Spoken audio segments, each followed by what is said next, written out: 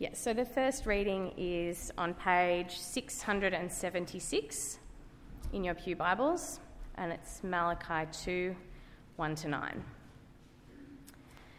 And now this admonition is for you, O priests, if you do not listen, and if you do not set your heart to honour my name, says the Lord Almighty, I will send a curse upon you, and I will curse your blessings.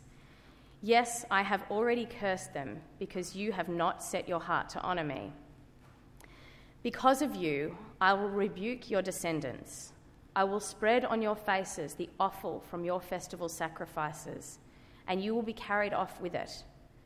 And you will know that I have sent you this admonition, so that my covenant with Levi may continue, says the Lord Almighty. My covenant was with him, a covenant of life and peace, and I gave them to him. This called for reverence, and he revered me and stood in awe of my name. True instruction was in his mouth, and nothing false was found on his lips. He walked with me in peace and uprightness, and turned many from sin. For the lips of a priest ought to preserve knowledge, and from his mouth men should seek instructions, because he is the messenger of the Lord Almighty. But you have turned from the way, and by your teaching have caused many to stumble. You have violated the covenant with Levi, says the Lord Almighty. So I have caused you to be despised and humiliated before all the people, because you have not followed my ways, but have shown partiality in matters of the law.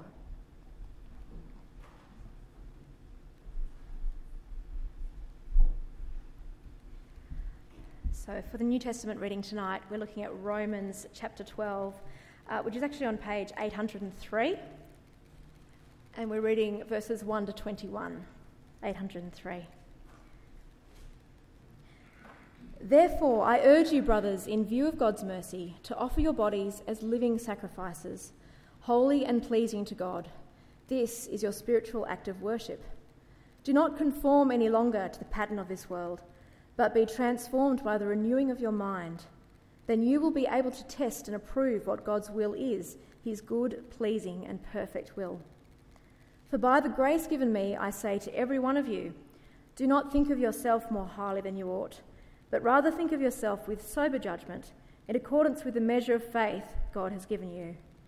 Just as each of us has one body with many members, and these members do not all have the same function, so in Christ we who are many form one body, and each member belongs to all the others. We have different gifts, according to the grace given us. If a man's gift is prophesying, let him use it in proportion to his faith. If it is serving, let him serve. If it is teaching, let him teach. If it is encouraging, let him encourage. If it is contributing to the needs of others, let him give generously. If it is leadership, let him govern diligently. If it is showing mercy, let him do it cheerfully. Love must be sincere. Hate what is evil and cling to what is good. Be devoted to one another in brotherly love. Honour one another above yourselves. Never be lacking in zeal, but keep your spiritual fervour, serving the Lord. Be joyful in hope, patient in affliction, and faithful in prayer. Share with God's people who are in need. Practice hospitality. Bless those who persecute you. Bless and do not curse. Rejoice with those who rejoice. Mourn with those who mourn. Live in harmony with one another. Do not be proud, but be willing to associate with people of low position. Do not be conceited. Do not repay evil for evil. Be careful to do what is right in the eyes of everybody. If it is possible, as far as it depends on you, live at peace with everyone.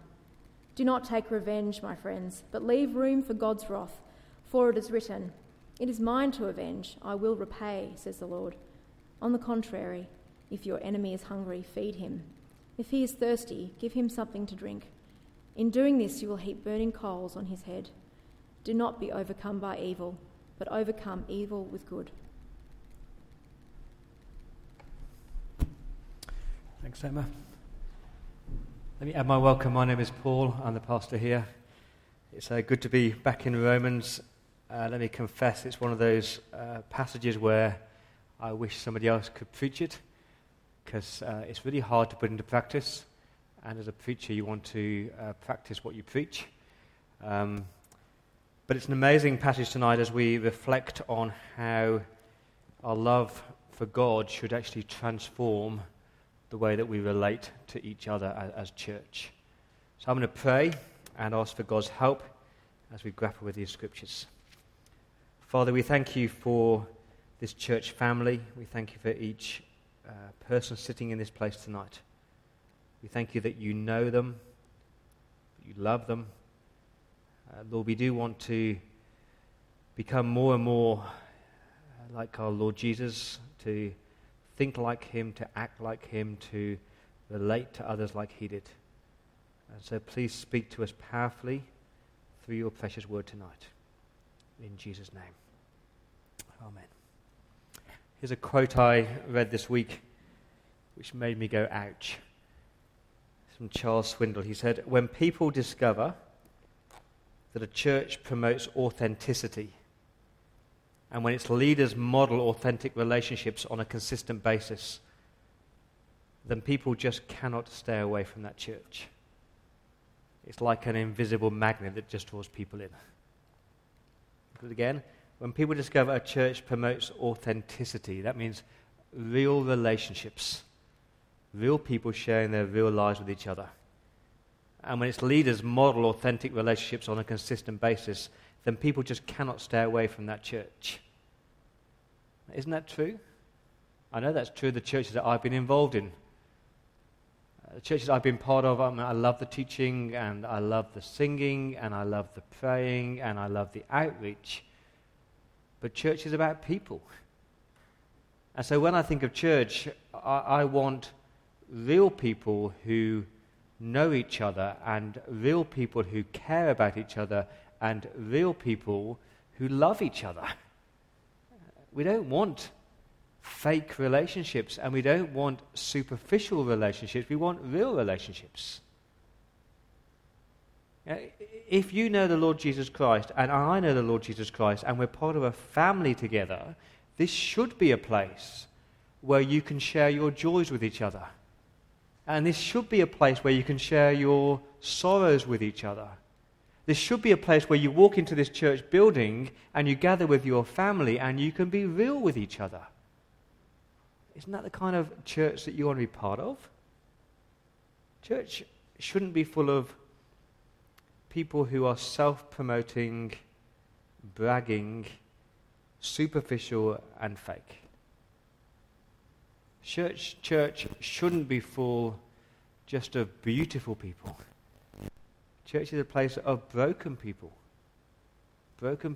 who are loved by God and who love God in return, and broken people who love each other. Isn't that what we want church to be like? You could be at home tonight and you could be podcasting a sermon from any of the best preachers around the world. You could be at home tonight with your favorite worship CD on, singing the songs that you want to sing rather than the songs that you're forced to sing.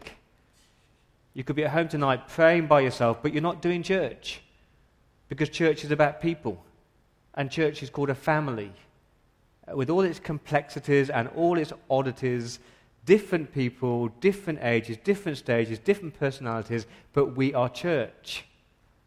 People who know and love Jesus, who have been transformed by the mercy of God, gathering together to share our lives with each other and to do life together. And so when you find a church like that, full of authentic people, no pretense, no prima donnas, no factions, no fighting, real people who really love Jesus and love each other, that's a church worth joining, isn't it? And what's authentic church? I've said authentic church is real people who really love Jesus, saying real things about real issues with real feelings, sharing their real self with each other. And that's what we're looking at tonight in Romans chapter 12. We're in the so what section. So we spent weeks looking at Romans 1 to 11. We've grappled with the doctrine of election, God choosing people, the doctrine of assurance that nothing can separate you from the love of God in Christ, the doctrine of justification, that you don't deserve to be saved. You're a wretched sinner that God has reached out and showed his love and his kindness and his grace and his mercy to. But how does that change the way that you live? And we saw at the beginning of Romans 12 that true worship is a total surrender to God. Remember that? Here I am, Lord, all of me. Take my life, it's all for thee. But if you are truly worshipping God, that is going to change the way that you see yourself, and it's going to change the way you see other people.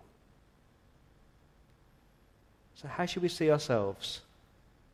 Here's my first point. We're supposed to have a sober view of yourself. Look at verse 3.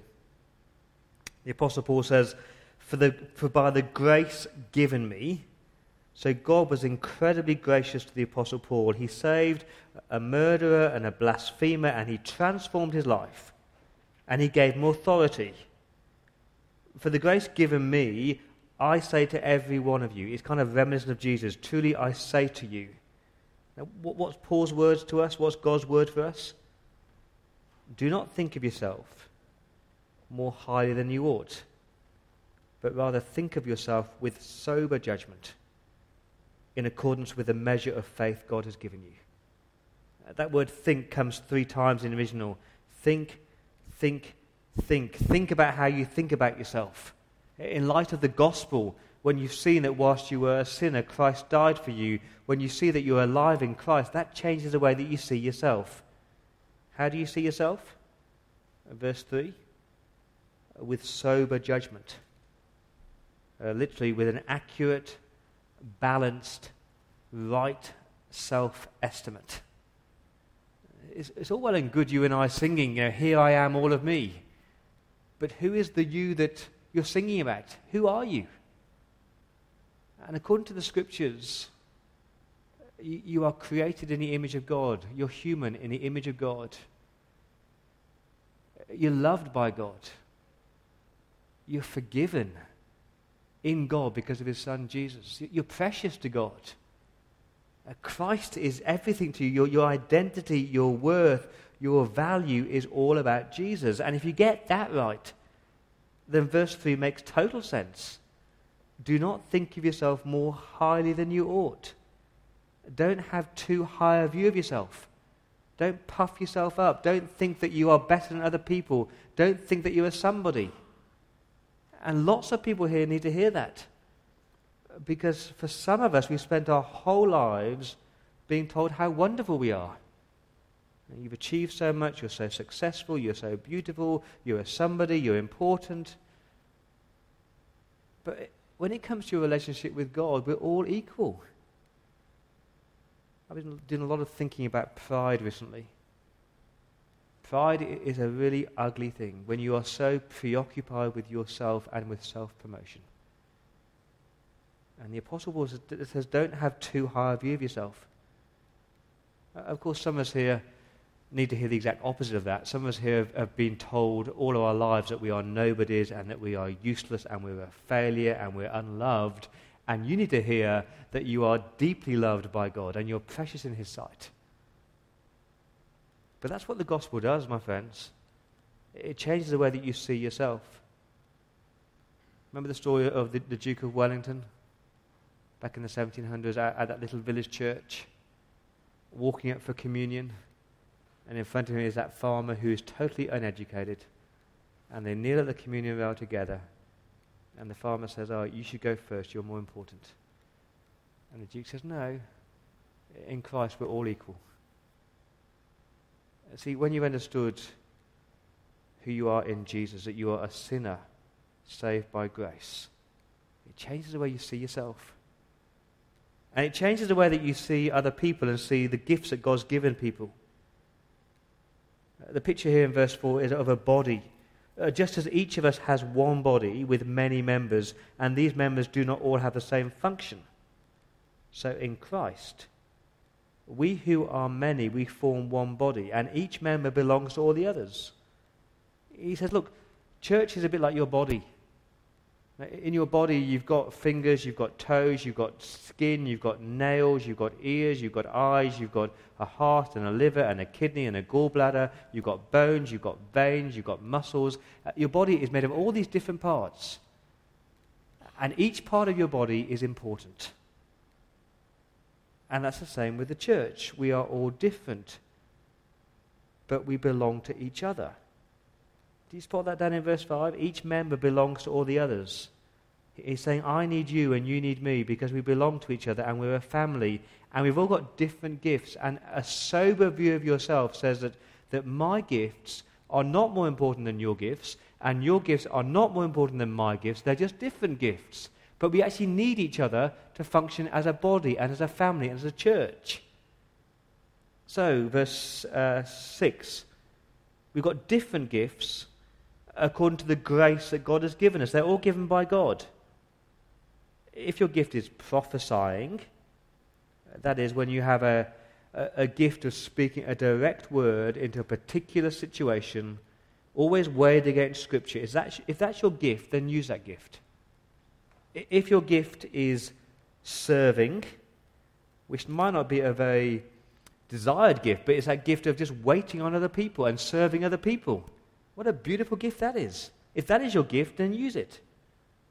If your gift is teaching, then cultivate that gift. If your gift is, look at the next one, encouraging, verse 8.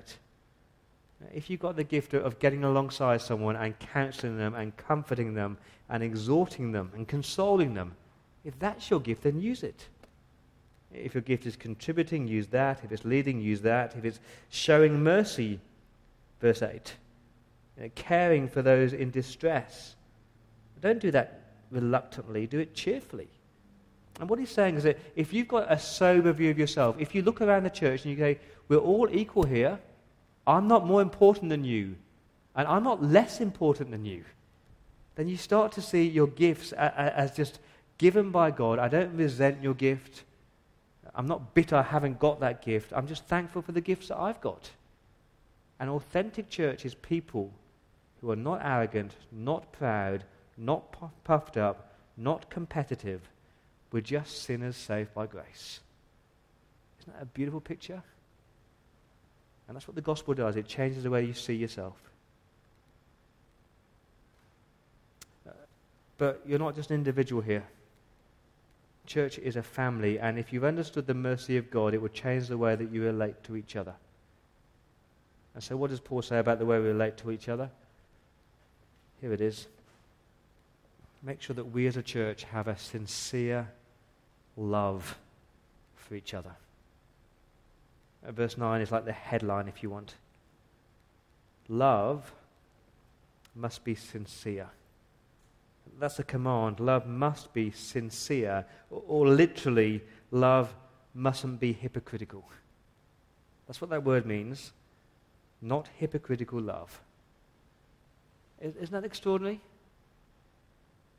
Of all the things the apostle could say about how to love each other, he could have said, love each other sacrificially, love each other selflessly, love each other deeply, love each other joyfully. He chooses to say, make sure that your love for each other is not hypocritical. And that word means it's not play acting. That's what a hypocrite does. He treats life like a performance. He's on the stage. See, hypocritical love in this church would look something like this. I walk into church at 6:45 or 6:50, and tonight I'm going to play Happy Christian. And I'm going to smile at everybody, when actually, in reality, I'm hurting, but I just need to pretend I'm happy tonight. And tonight I'm going to play Needy Christian, because I want people to love me and care for me, and I want some attention tonight. I'm actually okay, but I'm going to pretend that I'm not. And tonight I'm going to play your best friend. Come on, tell me your problems so that I can feel important and I can gossip about you on Tuesday or Wednesday. And the Apostle Paul is saying, church is not a theatre. This isn't a place where you put on a mask or a facade and you pretend to be somebody you're not. Church is a place where you can come and just be you. with all your sorrows and all your pains and all your joys and all your happiness. There's nothing worse than fake church, is there? Where people pretend to be somebody they're not. We're supposed to be real people who really love Jesus, sharing our real selves with each other. An insincere love where, you flatter one another and you have this perfect exterior when inside you're hurting and you're breaking. That's just fake, isn't it? And if you've met Jesus, your love for each other must be sincere, genuine. It doesn't mean you always say nice things. In verse 9, you hate what is evil and you cling on to what is good. I mean, God defines what is evil. God defines what is good. And sometimes the way to love your brother or sister sincerely is to point out their wrong, point out their failings. That's the sincerely loving thing to do. So what's it going to be like for Church by the Bridge in 6:45 to show sincere love for each other? I want to urge you to read through verses 10 to 21. I'm going to try and summarize them in 4 different areas. If we're going to sincerely love each other, we must be devoted to each other. Verse 10, be devoted to one another in brotherly love. The word for brotherly love is actually that tender, warm, affectionate love. It's not a cold love, it's not a mechanical love. Shock horror, this kind of brotherly love needs to involve your emotions. It's got to involve your feelings. You should actually care for each other. And the word for devotion there is like the picture of, those loyal, faithful dogs that have been around for 13 years and they just walk alongside you and they stick with you and they're always there with you. That's the picture. If you're sincerely loving each other, you're there alongside each other 24/7. And I think he unpacks that in verse 15 when he says, rejoice with those who rejoice and mourn with those who mourn. It involves that emotional commitment. If somebody here is grieving or is mourning, we should be alongside them. Not just sitting with them, but actually feeling their pain with them.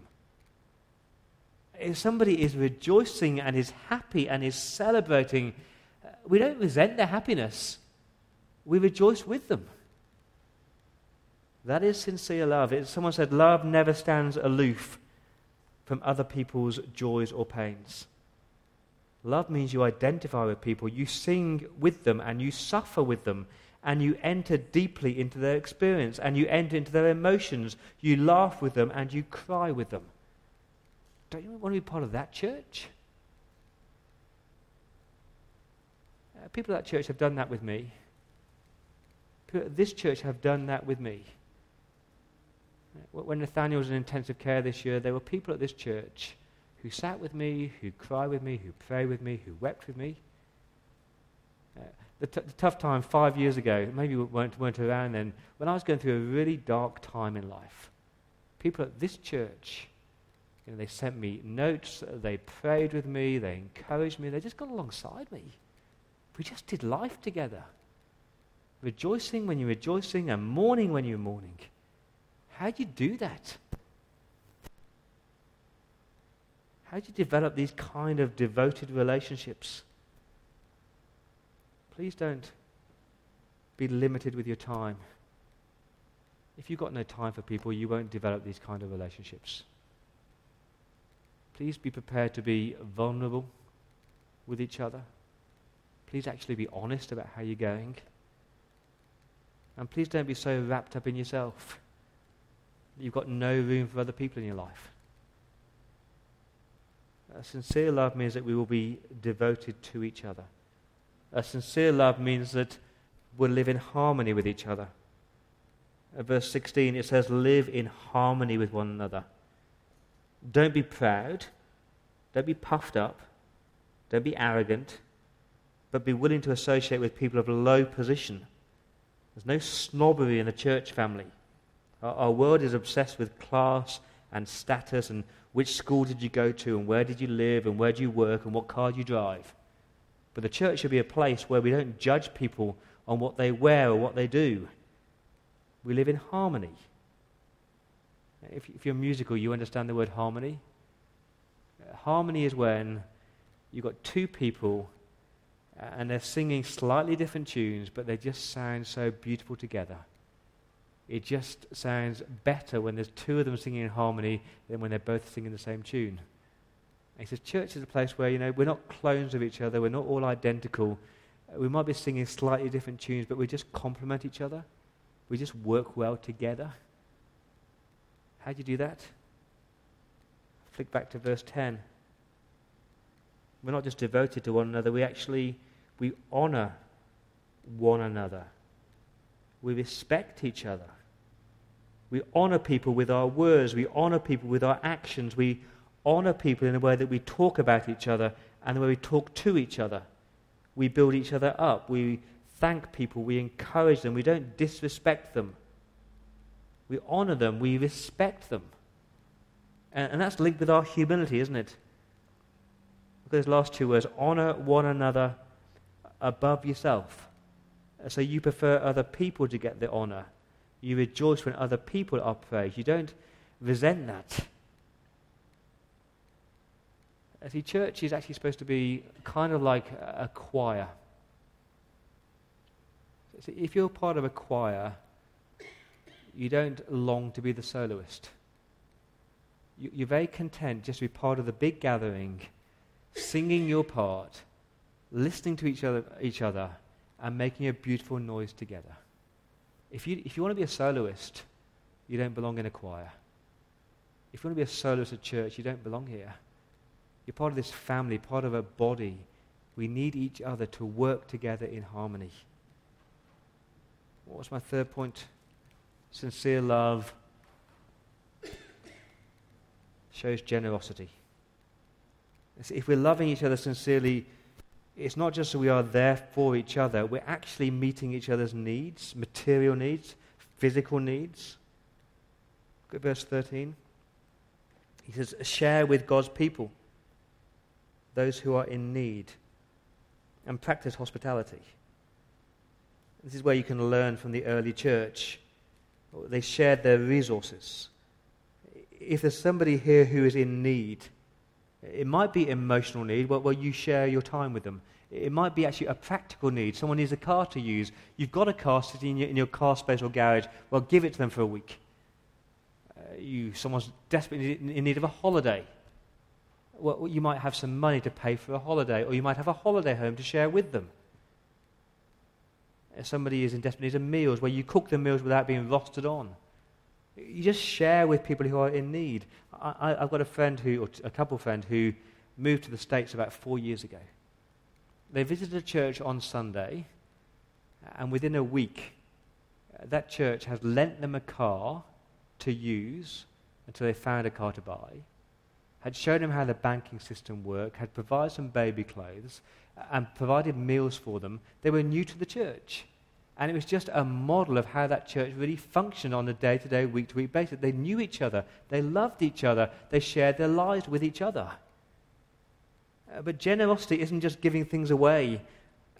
Generosity involves drawing people into your life.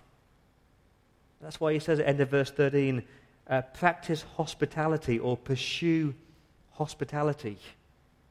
Hospitality isn't just inviting friends around for a meal. Hospitality is loving the stranger. So in the early church, there were very few hotels, and there were dangerous places and expensive places. And so if Christians were coming to the town, the church, the Christians in that place would open up their homes. You need a bed for the night? Well, come and stay with me for the night. You need some food? Well, here's some food for you. Rachel and I have opened up our homes a number of times. Just having people we don't know into our home. Christians who are visiting Sydney.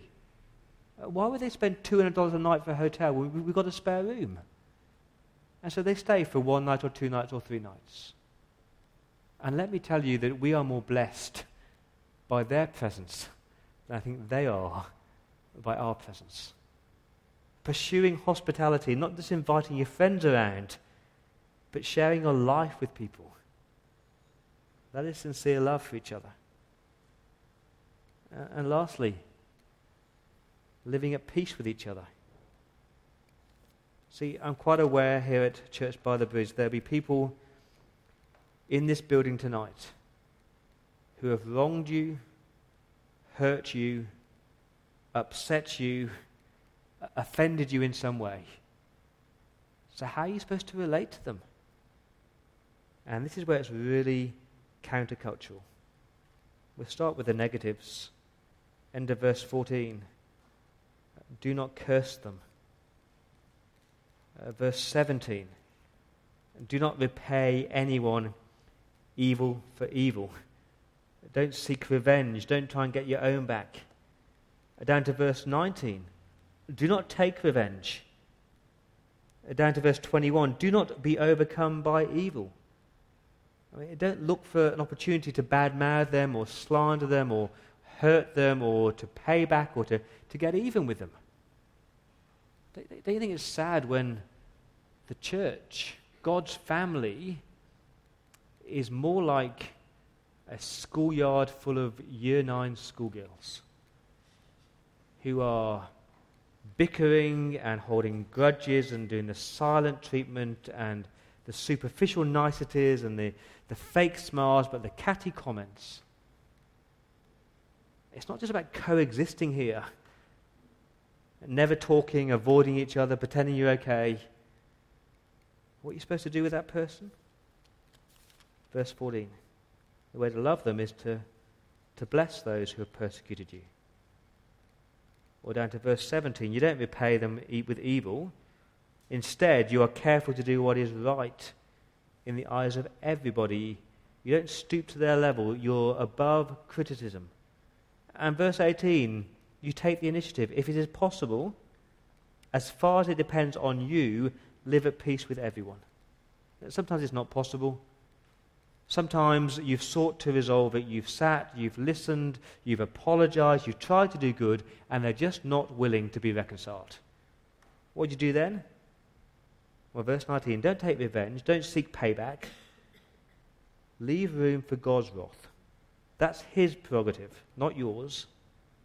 It's mine to avenge, says the Lord. I will repay.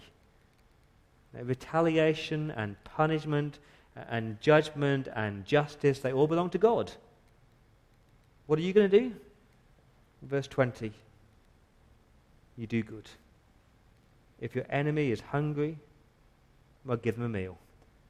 If that person who has wronged you so badly is thirsty, you give them something to drink.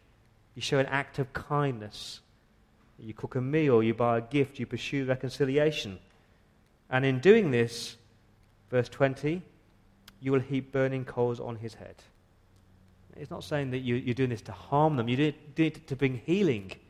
Not harm, but healing. Not embarrassing them, but your generosity, your goodness, your kindness might bring them to repentance. But you, verse 21, don't be overcome by evil. Don't be consumed by this wrong and this hatred and this bitterness, but overcome evil with your good works, with your good deeds, with your kind words. Now that's sincere love, isn't it? And I find this challenging. As a church, we're called to relate to one another with this unhypocritical, genuine, sincere love. We're devoted to each other. We live in harmony. We show generosity and we pursue peace with one another. Now, if that was church, wouldn't you want to be part of it? If that was 6:45, wouldn't you be eager to get here every week and be early to share your life with each other? Real people who really love Jesus, sharing their real lives, saying real things about real issues with real feelings. And the only way to do that, my friends, the only way to develop this sober view of yourself and your sincere love for others is to fix your eyes on your Saviour. To fix your eyes on Jesus again. Verse 11. Never be lacking in zeal. Be zealous for the Lord. Keep your spiritual fervour. Your spiritual temperature is good. And you're serving Christ. You're not serving people, you're serving a Saviour. Be joyful in hope, patient in affliction when you are wronged. And make sure you're being faithful in prayer on your knees to your Lord, to your God. What does Charles Swindoll say again? When people discover a church promotes authenticity, when its leaders model authentic relationships on a consistent basis, people just cannot stay away from that church. And that's a church that we want 645 to be like. Real people who really love Jesus, sharing their real lives with each other. Let me pray.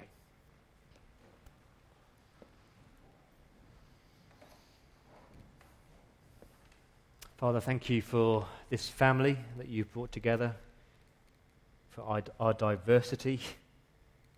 Thank you, Father, for the gifts you've given us.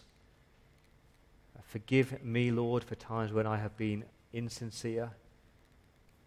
Forgive us all for times we have been hypocritical in our love for each other. Lord, please create in this family these authentic relationships. Rid us of pride, keep us humble, and help us to show genuine Christ-like love for each other. In his name we pray.